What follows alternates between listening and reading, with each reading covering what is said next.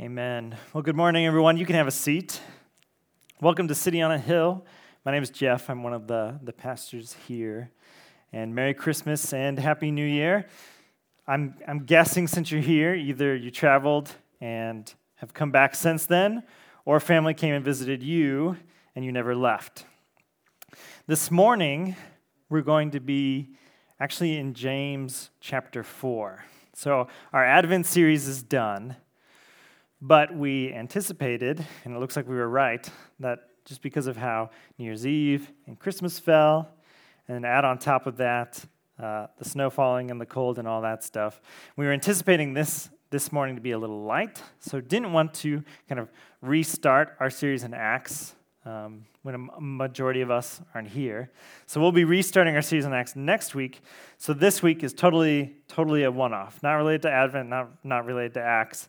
But it's still God's Word, still good stuff. So again, if you have a Bible, we're going to be in James chapter 4, verses 1 through 10. And the big kind of question we'll be answering is, why do I do what I do?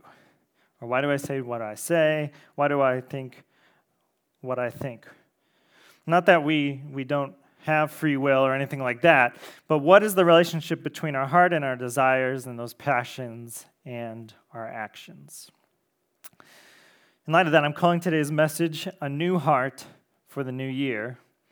But the big idea that you'll hear over and over again is this: I do what I do because I want what I want. I do what I do because I want what I want. That's the condensed version. If you wanted to expand it out a little bit, it would be this: I do what I do because I want what I want.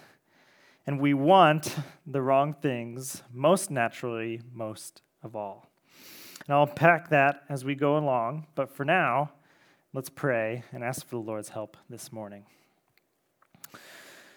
Dear Heavenly Father, thank you that we can be here together, that we can gather together as a local body, that you've returned us from our travels safe and sound, despite snow and cold and all those other things. Pray that you'd help us this morning to be focused on what you have for us.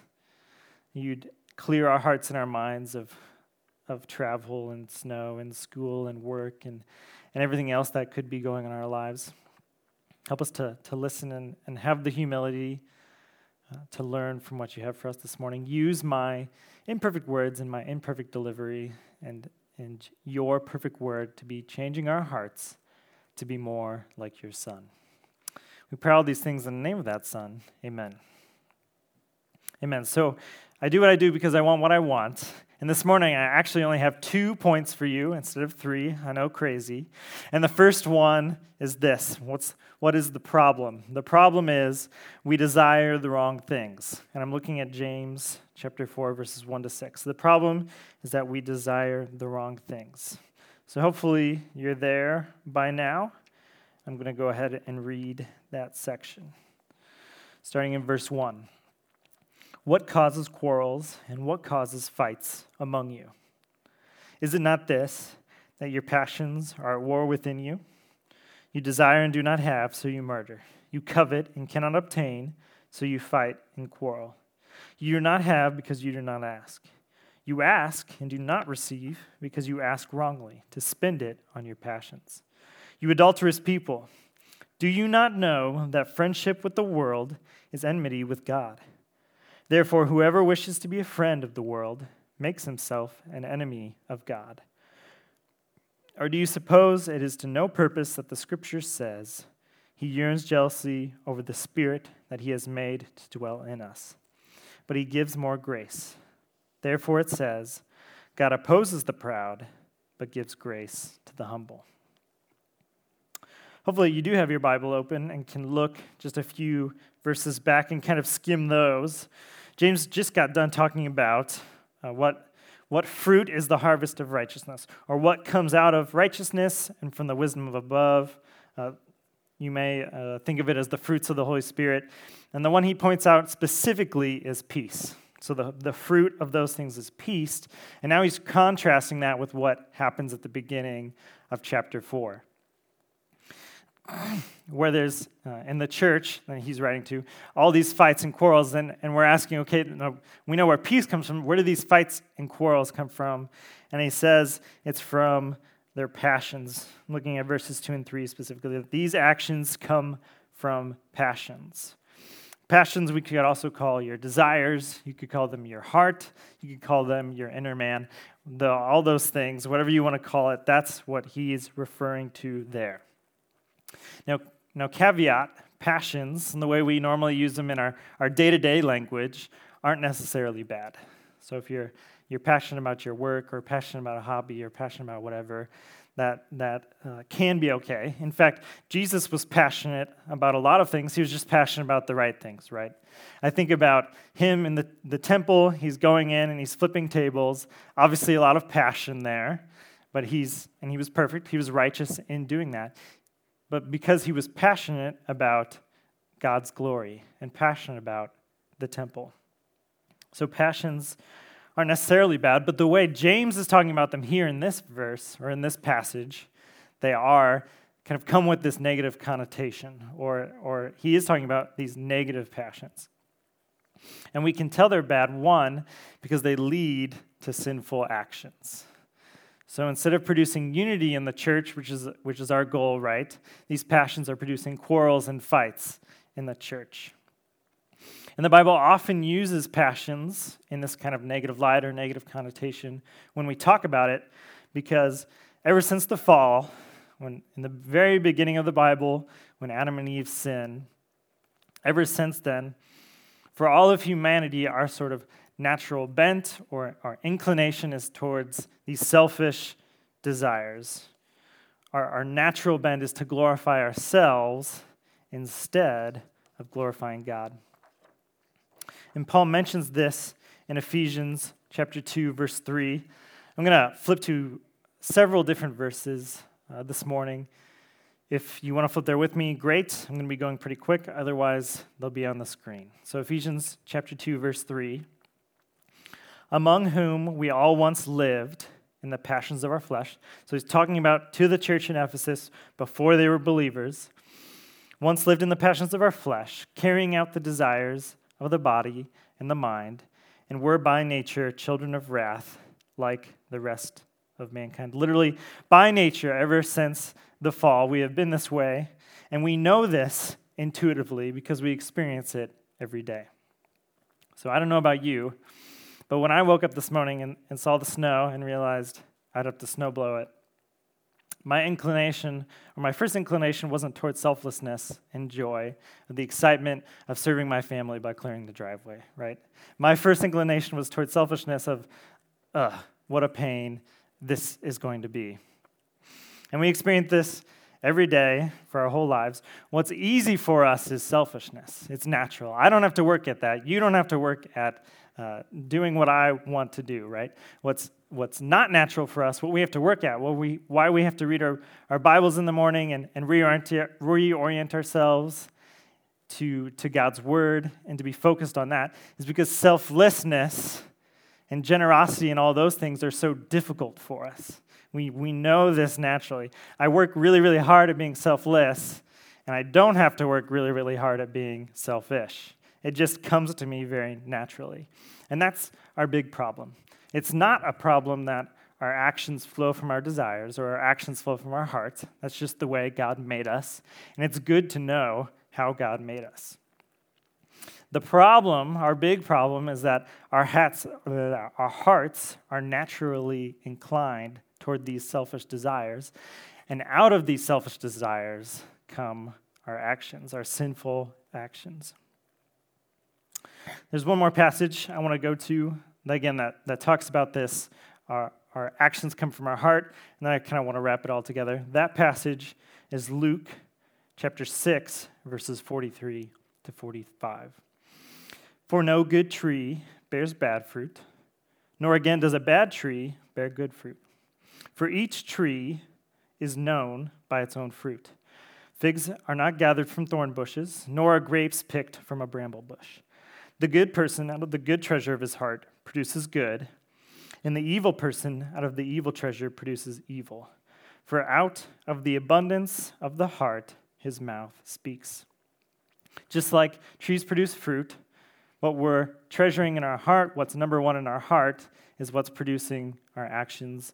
And Jesus is pointing out specifically here, what we speak, what the mouth speaks, comes out of the abundance of our heart.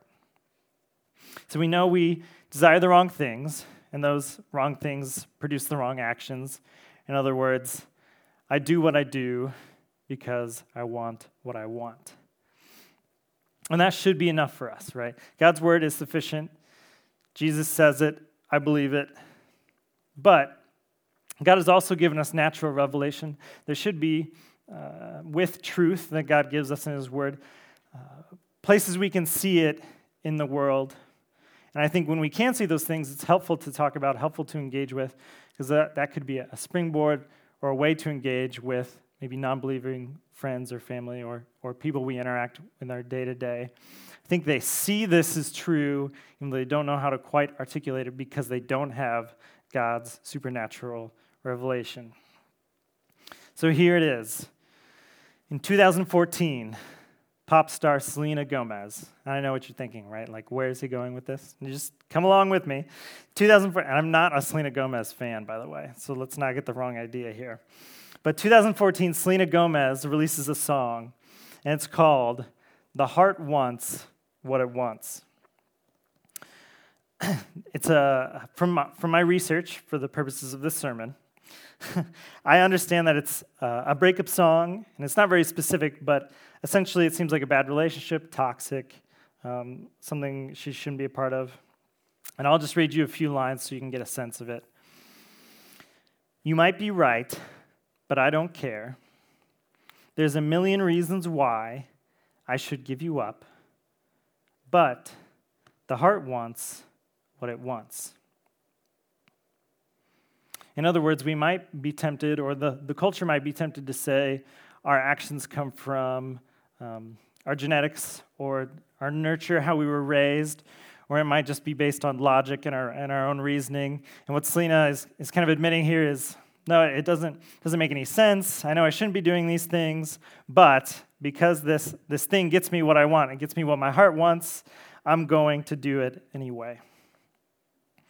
During a 2001 interview with Time magazine, director/actor Woody Allen was asked about, why did you do this? He had sort of a dubious marriage. Why did you marry this person?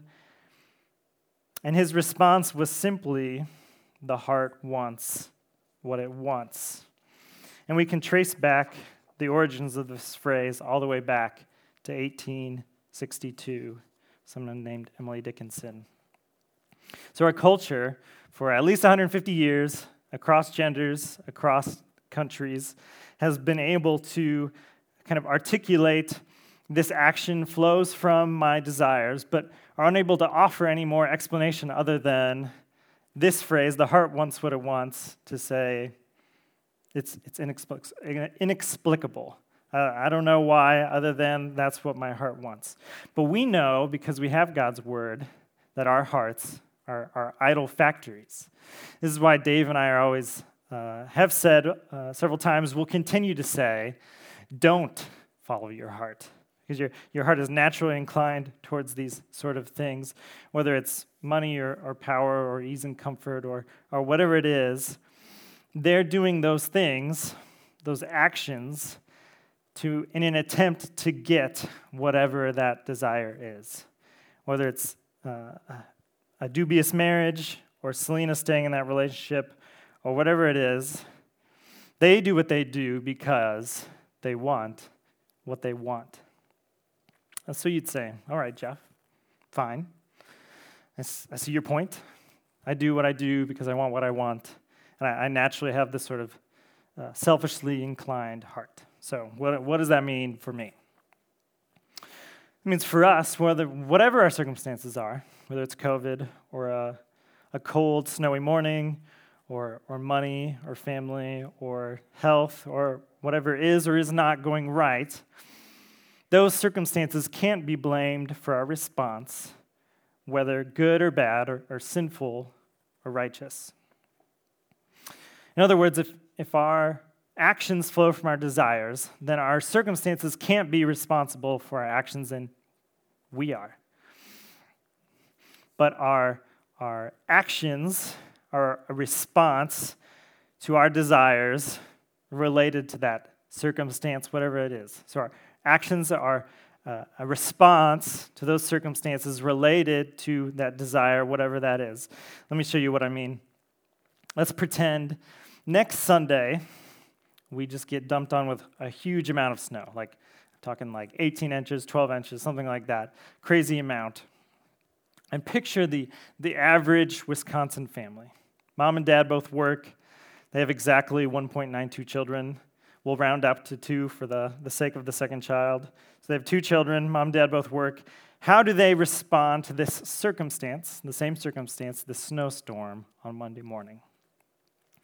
Well, dad has a business trip he needs to fly out for early in the morning. So he was already going to have to wake up early, and now he knows he's going to have to wake up even earlier, get out the snowblower and blow the snow, and and then he gets up in the morning and he has a little 2-cycle and it's not going to start, and so he ends up having to shovel all 18 inches out of the driveway.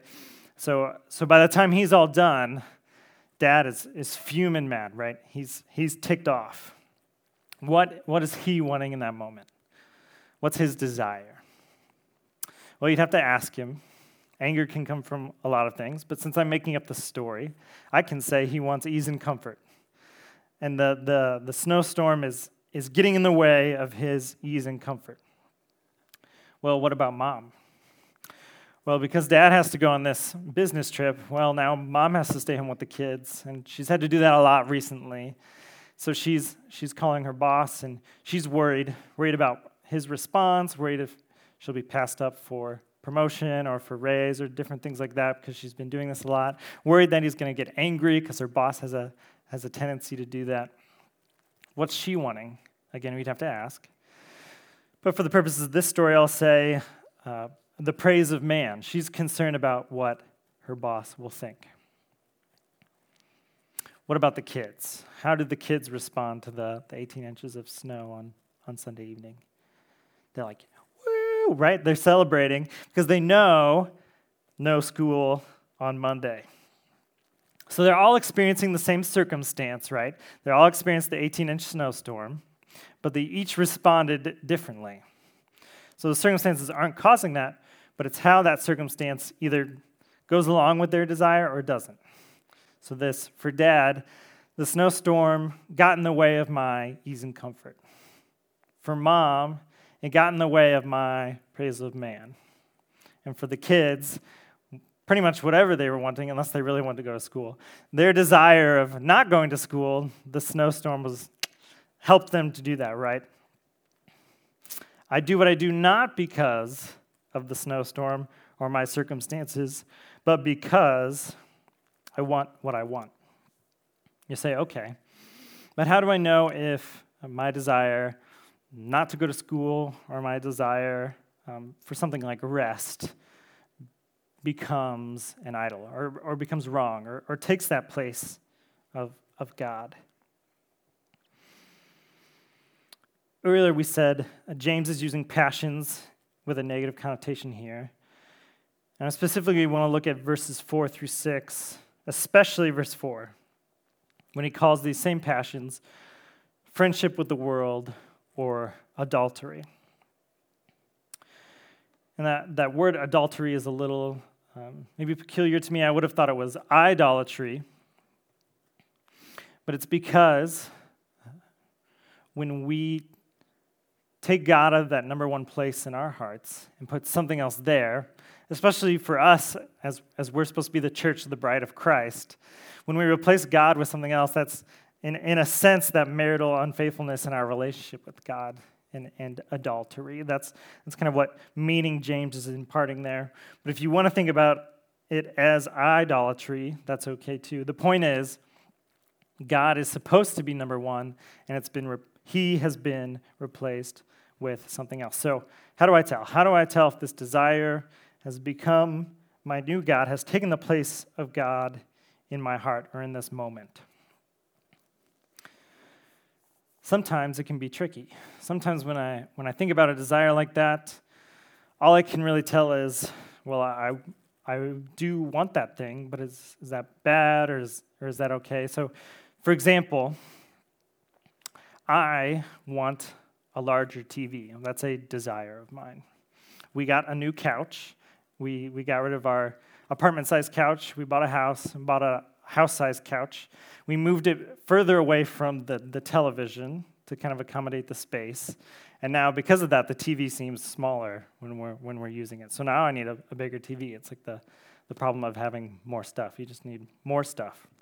So anyway, I want a bigger TV. How do I know if my desire for this bigger TV is a fine desire to have, or if it's become an idol or become a problem? And I think James gives us some helpful criteria in verse 2 if we're looking closely here. So it says they coveted and desired, but they couldn't have, so they murdered, fought, and quarreled.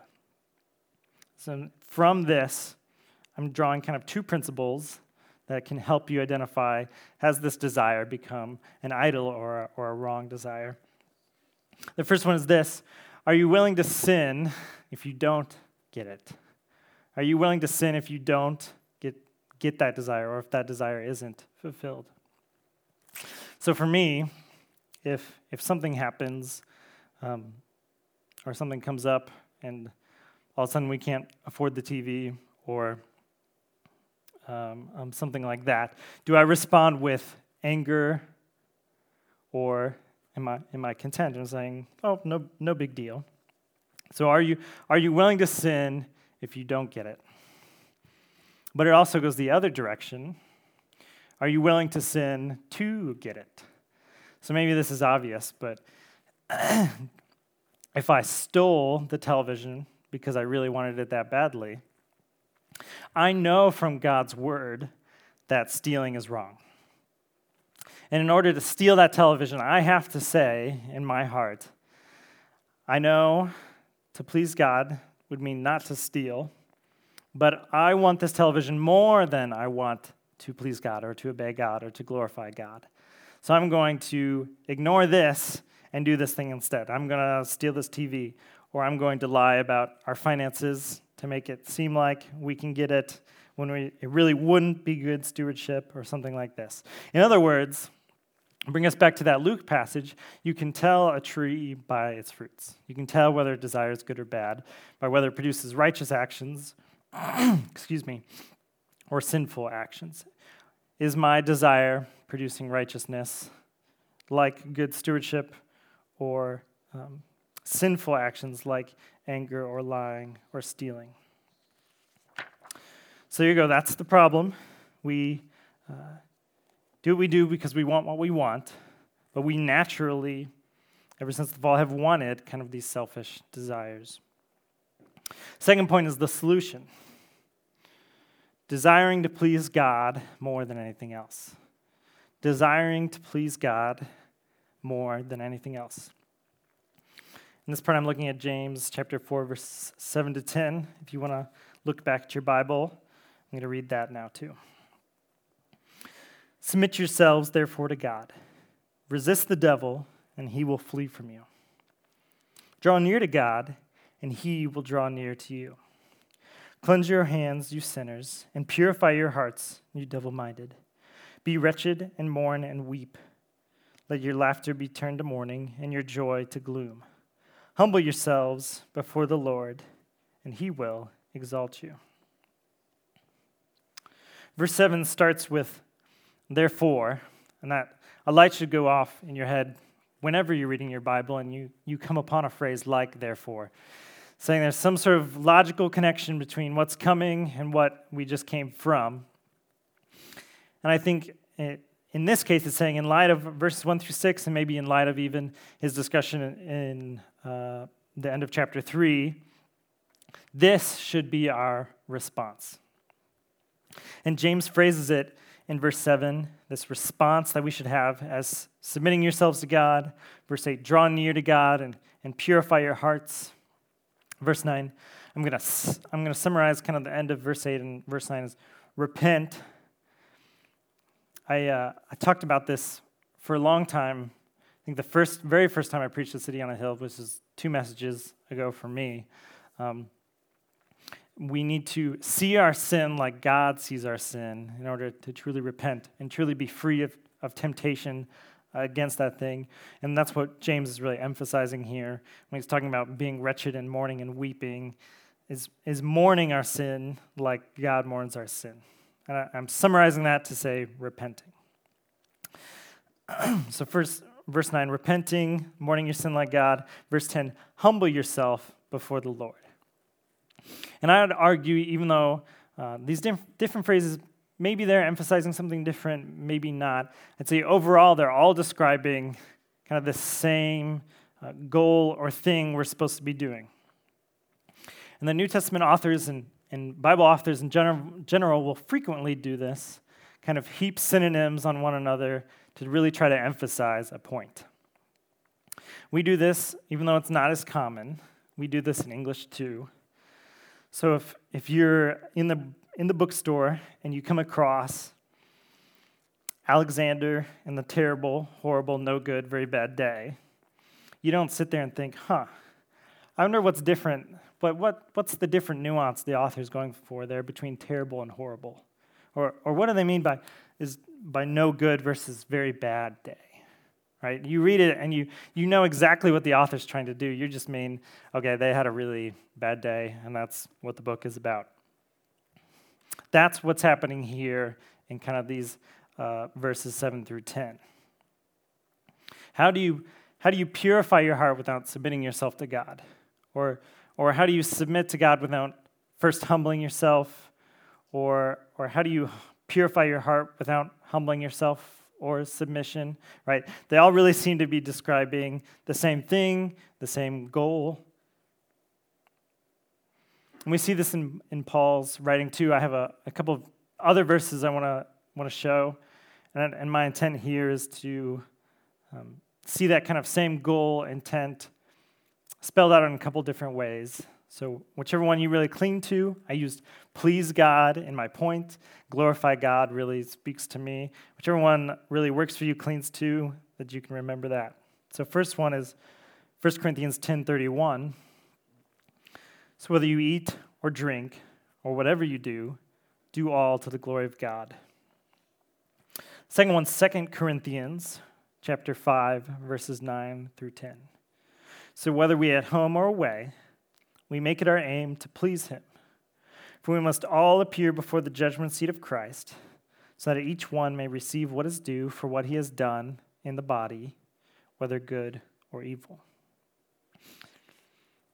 Again, I use the language of pleasing God in my point because maybe it's the easiest to understand, or that was my thought. But whether you're thinking about humbling yourself before God, glorifying God, pleasing God, submitting to God, all this is describing obedience to God in one way or another.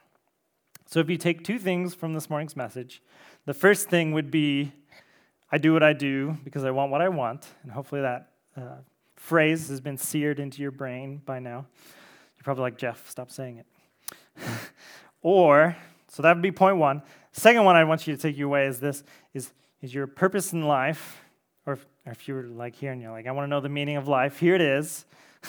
The purpose of life, meaning of life, goal in life is to please God, is to glorify God, is to honor God. That's the purpose for our existence. So how do I know what honors God, what glorifies God, what pleases God? You don't have to answer out loud. It's his word, right? We don't have to guess or try really hard to figure it out. He's given us his word so we know what pleases him, what honors him, what glorifies him. So then knowing that, the solution to our wicked hearts, James is giving us, is instead of desiring these passions, these idols, instead, desire to please God above all those other things. So, let's go back to our snow example, back to our parents and our 2 children. How would their response change if this was true for them? If they wanted to please Christ more than anything else? Well, Dad's primary concern isn't ease and comfort anymore. Now he can wake up really, really early for his business trip and really, really early to do the driveway and clear it of snow. And he can have joy knowing that he's getting to imitate Christ. He's getting to serve his family and have joy in knowing that pleases Christ. Have joy knowing that doing his job and going on this business trip pleases the Lord. Mom can be less concerned about pleasing his boss and is more concerned about knowing what she is doing is pleasing to God, and that is her primary concern. And knowing that she's able to have joy in staying home and being with her kids and having the kind of work from home situation going on. And the kids, of course, they already had joy, and they would still have joy because they don't have to go to school and are perfectly capable of pleasing Christ, whether they're at school or at home. So, I think a good question for us then, as we're thinking about our own lives, is there something like this? Is there a desire, or maybe multiple desires in my life that either are currently taking that number one spot that only God should take? Or is there something that frequently takes that spot, or I'm frequently tempted by? For me, it's ease and comfort. If you'd ever had small group with me, you'd know it. Most often, when I'm tempted to be angry, or if I'm tempted to lie, or any sort of sinful action like that, it's because I'm trying to get, or someone has taken away my ease and comfort. So I just want us to think about, for you, is there something like that frequently tempts me or has kind of taken that number one spot? It also means whatever you want to grow in this new year, whether it's I want to read my Bible more, I want to pray more, I want to serve more, I want to be a better spouse or a better parent. Whatever that thing is you're wanting to, or things you're wanting to grow in this year. By the way, you do have goals like that for this year, don't you? Like, we make goals for maybe going to the gym more, yay, New Year's resolution, or losing weight, or businesses make initiatives, they're like 1 year, 5 year, 10 year, it could be more, about making money. And surely we're more serious about our sanctification than we are about working out at the gym or making money or anything like that, right? So we all have goals, and I'm so proud of you guys for all having your sanctification goals for the year. But whatever that thing is, we can't just focus on our actions for ourselves. We also have to focus on our heart. What do I mean by that? So, for example, one of the things I want to grow in this year is I want to memorize more scripture. And one goal I've set for myself is I want to memorize one verse a week or 52 verses in 2022. So part of that, of course, is, well, I need to carve out some time in my schedule to practice those things.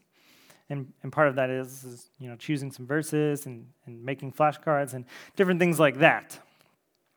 But if I don't work on my heart, desiring to know God's word, I'll be like those people who go to the gym for like January and maybe like half of February and then stop for the rest of the year until next New Year's.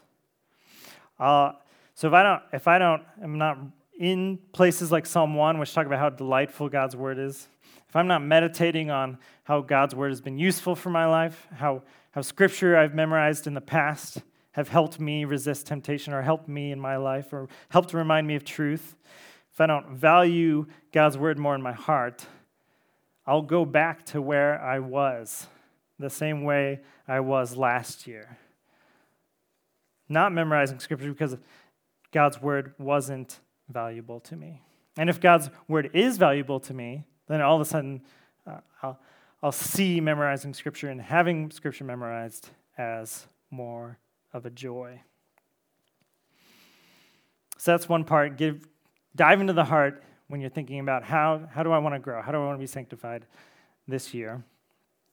Part of it, too, is when I'm struggling, if I'm really wrestling with something, don't give yourself a pass. And what I mean by that is, don't just say, well, I'm angry, and I need to stop being angry. That's true. I mean, I'm not saying like you specifically are angry. I'm just saying in general. You're angry, and I need to stop being angry. But not just, I'm an angry person, but I want the praise of man, and when I don't get it, I'm angry. Or I want ease and comfort, and in order to get it, I'm going to get really angry to make people do what I want.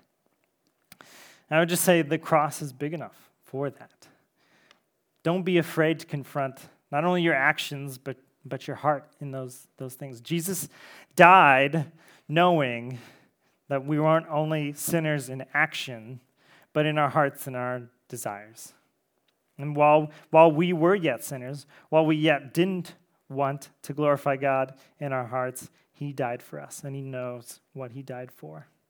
And so if Jesus is willing to go there with us, just ask that we would go there with ourselves.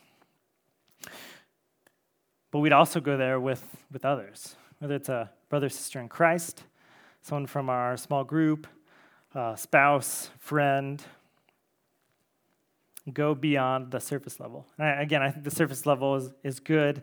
That's where we live, right? I'm struggling with depression or anger or being a good spouse, whatever it is, or emotions. But take it deeper to this kind of more unnatural, kind of uncomfortable, okay, where do those actions kind of come from? Again, we do this in the world, we do this in business all the time, but rarely do we apply it to people.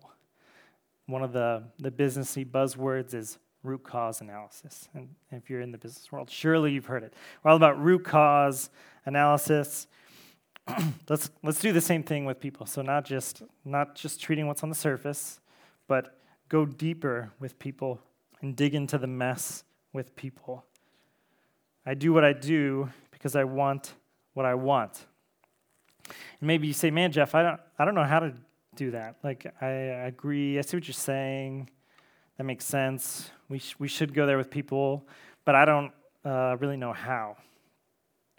Let's not use that as an excuse in general, not just for this, but let's not use a lack of equipping as an excuse not to try. Let's use it as a motivator to get equipped.